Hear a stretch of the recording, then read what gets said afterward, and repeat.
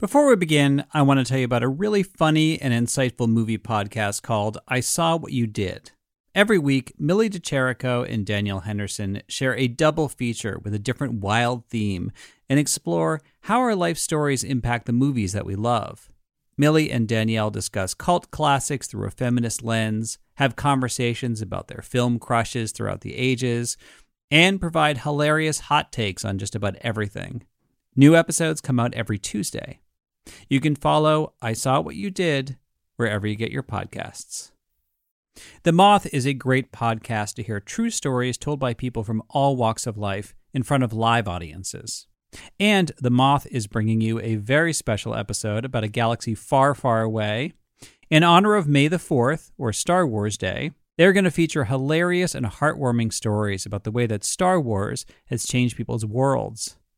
Listen now by searching The Moth on Spotify, Apple, iHeart, or wherever you get your podcasts. You're listening to Imaginary Worlds, a show about how we create them and why we suspend our disbelief. I'm Eric Malinsky. You know when people keep recommending a show to you that you're just not that into? That's what happened with me and Bojack Horseman.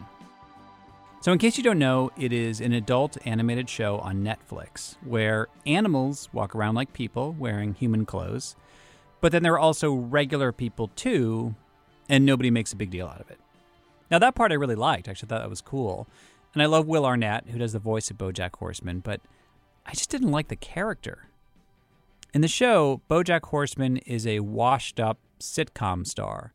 He used to be on a show called Horsing Around, which is clearly a parody of Full House. And now he's filthy rich, but miserable. Like I said, I just didn't care about him. Nay way, Jose. I improvised that line. I mean, it was written, but I gave it the old Bojack spin. But after the second and third season, I noticed that Bojack was making all these top 10 lists of critics, alongside great dramas like The Americans. People whose taste that I respect were urging me to give it another chance. So I did, and I was hooked. And I can see now how it took a couple of episodes for the show to really get its groove, but eventually it became one of the most poignant animated shows I've ever seen. Take this scene from season 2, where Bojack breaks up with his girlfriend, a network executive who also happens to be an owl. Lisa Kudrow does the voice. Well, I'm sorry that things have been so hard for you, but that doesn't give you the right to be shitty to me. I can't be around someone who's just fueled by bitterness and negativity. Well then, what are you doing here? What happened, Bojack? Same thing that always happens. You didn't know me. Then you fell in love with me.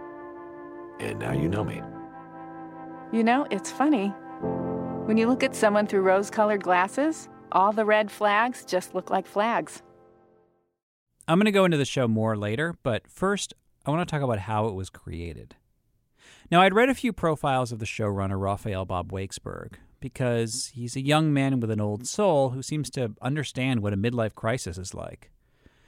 But I was actually more curious about the artwork, because it wasn't cartoony or intentionally crude like a lot of other cartoons. Not that there's anything wrong with that.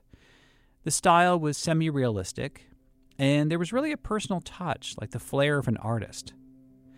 And that is how I came across Lisa Hannawalt, the creative director of Bojack Horseman. I was really happy to see that her artwork looked just like the show, which means they really sought her out to establish a visual style.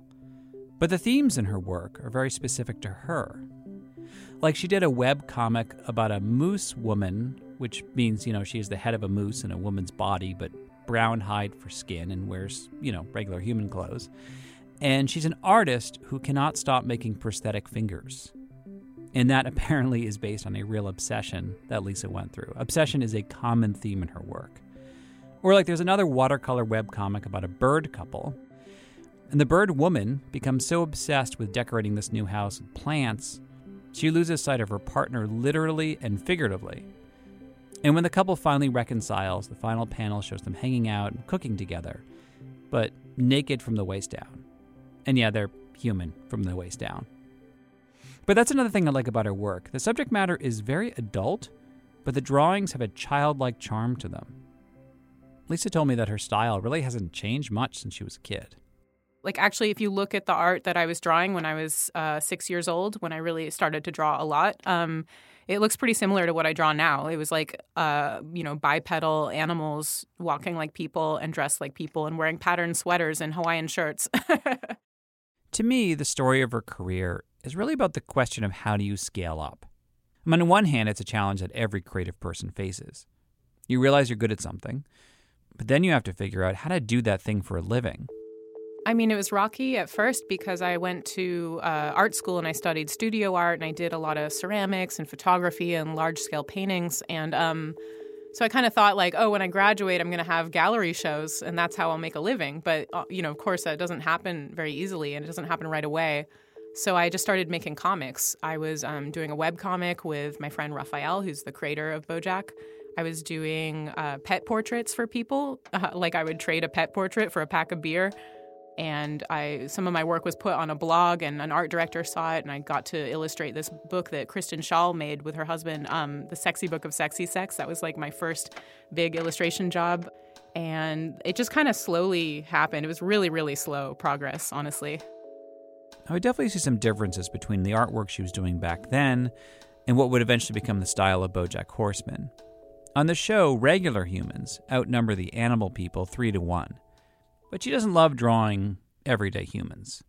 There's something grotesque about drawing a human face because it's so specific, and especially drawing myself. Like, I never know how to draw myself. Like, my hair changes a lot. It's better if you can simplify the way you look into kind of a cartoon character, but that never came naturally to me because I like to draw somewhat realistically.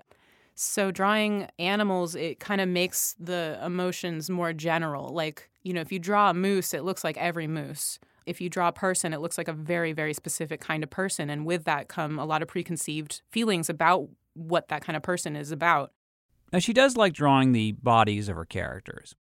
But the nudity isn't sensational. More often, they're just going to the bathroom or trying on new clothes that don't fit. I'm going to use like a $40 word, but it's desublimation, where you're sort of like getting back into the muck and mire of what makes you human, like playing in the dirt and getting messy and making poop jokes. And it's like, I'm really into that when I'm making comics. And even the way she draws the heads of the animal people is very matter of fact. Like she's obsessed with horses, but she doesn't romanticize them. Every time I ride, I go, why do I like this stupid hobby? Like, I wish I didn't like this because it's so dangerous and I'm so likely to break my arm and then I won't be able to draw. It really is likely to wreck my entire life. So that should give you a good sense of what her style is like. And it took a while, but she finally established herself in New York as an illustrator. But like every artist, she always worried when the next job or the next gallery show would happen. And then she got an email that changed her life. It was from her old high school friend, Raphael Bob Wakesberg. I think it was in 2011, he sent me an email that said, I have an idea for a show called Bojack the Depressed Talking Horse. And it's kind of, can I use one of your horse drawings of one of your guys? And I was like, yeah, sure. And then like 6 months later, he's like, so I showed your drawings to Michael Eisner. I was like, oh, what? The Michael Eisner? That Disney guy? And yeah, he was working with this production company called Tornante that is owned by Eisner. And it just very slowly developed from there. I read that you said no initially. I did, yeah. Well, I had just finished working on a children's book that took me like 6 months, and it was really heavy. And I didn't want to jump on board another huge project. And when they first, came to me, they were a little bit vague about what they expected of me. And I'd never worked in animation before. I didn't really know how to do character design. So I was just like, nah, this is too much of a thing. But then they came back 6 months later after, going through a couple different artists and not quite, honestly, they couldn't quite get the horse character right. So she moved to LA to become creative director on the show. Now she's scaling up to a level that's kind of scary. I mean, they're building a universe around her drawings that involves a lot of questions from writers and designers about how this world works. I've always been kind of a lone wolf in, working alone, freelancing, doing my own thing, not having other people really tell me what to do aside from art directors. But working in animation is such an incredibly involved team project. Like, everything you do affects the pipeline of like 80 other people immediately. How she adjusted is just after the break. Before getting back to Lisa Hannah Walt, I want to give you more of a sense of the show. So Will Arnett does the voice of Bojack, and the character almost reminds me of Don Draper or even Tony Soprano, in that his character flaws are so all-consuming, he sabotages himself and hurts anyone who gets too close to him. And I'm sorry, okay? I was drunk, and there was all this pressure with the Oscar campaign. But now that it's over, No, Bojack, just stop. You are... That's Aaron Paul doing the voice of Bojack's permanent house guest, Todd. He's a regular human, but he's kind of an emotional hybrid. You know, he's the classic man-child. Someone or something is stealing our food. So I made a giant papier-mâché Todd head to scare it away. Think it'll work? If I made a giant papier-mâché me head, would you stop eating my food? You should take... Bojack's enabler is his workaholic agent, a pink cat named Princess Carolyn, played by Amy Sedaris. Bojack! It's your favorite agent. Yeah, some agent. You couldn't even get me in the room for Warhorse. There were like 10 horses in that movie. I didn't need to be the Warhorse. Listen, dummy. I want to make sure you're all set for your first day with Diane tomorrow. Is she going to ask me a bunch of personal questions? The woman we're paying to ghostwrite your memoir? Yeah, probably.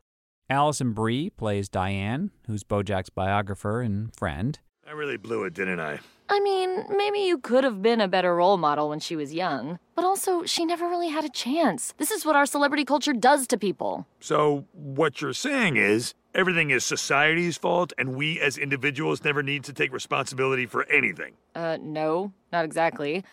Bojack falls for Diane, but she ends up with Mr. Peanut Butter, a buff golden retriever voiced by Paul F. Tompkins. And Mr. Peanut Butter has no shame about the fact that he copied Bojack's sitcom and achieved the same amount of fame and fortune by being a total hack. Well, I recall one time on Mr. Peanut Butter's house. Think he's talking to me, pal. You know, the guy whose show invented the 2 dates to the prom story. You may have invented it, but I think our show perfected it. So those are the main characters, and they're all invented by the showrunner, Raphael Bob Wakesberg. Designing them and accepting them as part of her world has been a bit of a process for Lisa Hannah Walt. Like, this is her reaction when I told her that Diane is probably my favorite character because she's a public radio-loving nerd struggling to fit in with shallow Hollywood. I like Diane, too. She's complex. I get really angry at Diane sometimes, but I do like her. Why do you get angry at her? Just because I love Mr. Peanut Butter so much, and I just feel like Diane doesn't always appreciate him. You know, like how he wants to surprise her, and every time he surprises her and she gets mad, I'm always like, ugh, why? Like, and then I'm like, Raphael, why is she such a, she's such a stick in the mud, like, she's such a sourpuss about it. And he's like, well, she says she doesn't like that, so he should respect that. I'm like, yeah, but she should learn to like it because it's a lovely thing that he's trying to do for her because he loves her. So we disagree about that. By the way, one of the romantic gestures Mr. Peanut Butter does is he steals the D from the Hollywood sign to impress Diane. And from that point on, Hollywood is now referred to as Hollywoo. Diane! What do you think? Wow, Mr. Peanut Butter, it's kind of a lot. I don't really like to be on camera. It's also very telling what people's reaction to her is. Like, sometimes if male viewers are like, ugh, Diane's a bitch, I'm like, okay, well, that is very telling. That's funny. Actually, my reaction is I've dated a lot of Dianes. Good. You have good taste. Thank you. But I love Mr. Peanut Butter. I mean, I feel like the way he's so unburdened by self-doubt. Yeah, I know. It's kind of refreshing. Like, at first you kind of hate him. Like, in the first couple episodes, you're like, ugh, what a ding-dong. And now, I don't know, I just love him. I know. I wish I could be more like him, in right? the way that... Yeah, me too. So feeling a sense of ownership over the characters was one challenge. But making the show was a much bigger one. Honestly, we really hit the ground running. It was sort of like, okay, you got to make this show in 7 months. And we're like, okay. And then I didn't know what I was doing, and we didn't even have time to really hire people. We just kind of got whoever was at the animation studio already working on different shows and kind of got them all together. And I mean, it happened, but it was insane. Now, back when I was an animation storyboard artist, I remember my coworkers on the design team used to scoff at having to work with traditional illustrators. Their biggest complaint was that illustrators couldn't design characters that you could turn around and draw from every angle. Lisa had a slightly different problem. The biggest problem was the patterns that I draw. People were turning them, but when the animation came back, the patterns weren't tracking, which is, they were popping. Like, the character turns and suddenly the plaid is just in a totally different position on the coat, like that kind of thing. I still draw patterns and give everyone a huge headache, but I have a little bit of a better sense of how to do it now, and keeping them away from the arms and legs helps. And there was definitely a day where I could tell, one of the people on production was just angry at me, and I couldn't tell why. And then I figured out it was because I had too many patterns that she was personally having to deal with. And I was like, you can tell me, I'm not trained in animation, so I don't know when I'm really, dicking you over with a decision I make. Figuring out the logistics of this world was a little more fun. We don't draw tails on the show, and we decided that early on. And even when, in season 1, episode 3, there's a ton of lemurs. And I was like, well, the tail is really a big part of the lemur, so let's try one with a tail and see how it looks. And Raphael was like, yeah, no, I don't want any tails. But we did have a scorpion DJ character in season 2. And, the scorpion, that tail is really a defining feature of a scorpion. So I was like, we need to have that in there. So we just kind of, skewed logic a little bit. And we're like, okay, it's coming out of his back. It's not quite a tail, but it is one of those pinchers. I recently had a back and forth with a director about how to draw a clam person. They have an entire shell around their head, but how to draw it so it doesn't look like you just stuck a clam on top of a human body. It has to be part of integrated into the body. And she got to put her sort of mature spin on the way that she draws these animal people. I kind of like any character that, is not traditionally sexy, but I draw them sexy. I think that's really fun. There's something so fun about drawing a snake person and making them attractive. It's easy to make a deer sexy. Come on. We all know this. And there's some sexy deer on the show, like Charlotte, who Bojack's had a crush on for years. Before you left town, you told me L.A. was a tar pit. Do you remember that? Oh, God, I said so many things when I was young. I thought I was so deep. Well, do you still think it's true? Do I think L.A. is a tar pit? Oh, yeah. No. Yeah, Olivia Wilde voiced Charlotte, and I even looked at pictures of Olivia Wilde when I was drawing her to get the eyes kind of similar to how, she kind of looks like a deer. But Lisa says there's a difference between making animals sexy versus being sexualized. One of her favorite characters is Sextina Aquafina, a dolphin pop star. Lisa always likes to give her the latest, edgiest fashions. If you gon' tweet for Sextina Aisha Tyler does the voice. You need to capture the essence of my personal brand, okay? All upper caps, no punctuation, lots of cryptic bullshit about the Illuminati, and make sure to mention my preferred brands, okay? Beats by Dre, Abercrombie and Fitch, and brand Fin Polish. But then this happened. I don't know. There was one table read we had or something where some executive showed up, and I don't know who he was, or what company he worked for. Maybe he was just someone's friend, but he pointed to her on the wall and he was like, shouldn't you make her skinnier, to be more sexy? And I was like, she's 14. She's a 14-year-old dolphin. What are you talking about? He's like, yeah, but, she's supposed to be sexy. So, and she's kind of chubby. I'm like, oh, my God, she's a dolphin. Yeah, I thought that was the weirdest interaction of my life. But now Lisa feels like she's in a great place. And so is the show. After all that back and forth, she is proud that the show does reflect her personal style, which is really not that different from the stuff she was drawing as a kid. This show I feel good about now. It's okay, we finally, I figured out that I'm okay at this and that I'm not going to be fired. I think that's that imposter syndrome, I think, is super common and totally predictable and boring, but it's a real thing. I guess if I really think about it, it's I really did sort of create this aesthetic for this show. It is, I really like it when people watch it and they're like, I can tell that you drew it, that's a Lisa Hannawalt drawing. That's very flattering to me. And that means that I've done my job right, which is to make things kind of look how I would want them to look if I was making my personal work, which is really hard to do when you're working with such a huge team and you're trying to get people to draw in your style. And it's not always possible. It takes too much time. I can't draw everything myself is the thing I had to kind of come to terms with. And that's good. You want input from other people. I like getting to sort of put my touches on something that so many people see.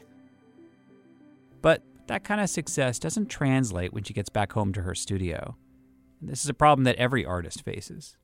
The next project is still a blank page staring back at you. Whenever I do my own stuff, I'm like, who am I? What do I care about? I don't know. It's every time I sit down to draw a new thing, it's like I'm starting over from scratch again. I really wish that I had a consistent process, or like I worked from like 10 to 5 every day or something. But I'm a very like sporadic and crazy worker. Like I'll work in bursts, and then I'll have days where I do absolutely nothing. And I mean, I'm definitely coming to terms with the fact that that has worked for me. Like I have gotten this far with that method, so maybe it's okay. But it's still, I wish it were easier. Although Lisa has a quality that I see in a lot of successful artists, something that will always rekindle the creative process: healthy obsessions. Healthy obsessions? Healthy obsessions. I'm glad you think they're healthy.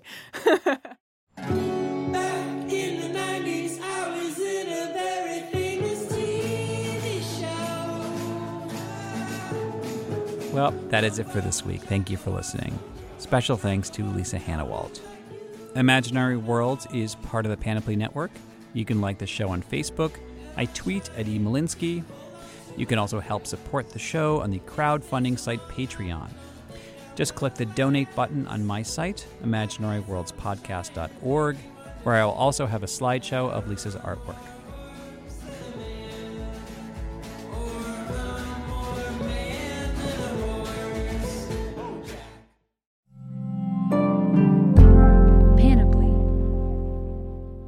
Welcome to a journey into the heart of the Texas Renaissance Festival, the nation's largest and rowdiest celebration of medieval fantasy.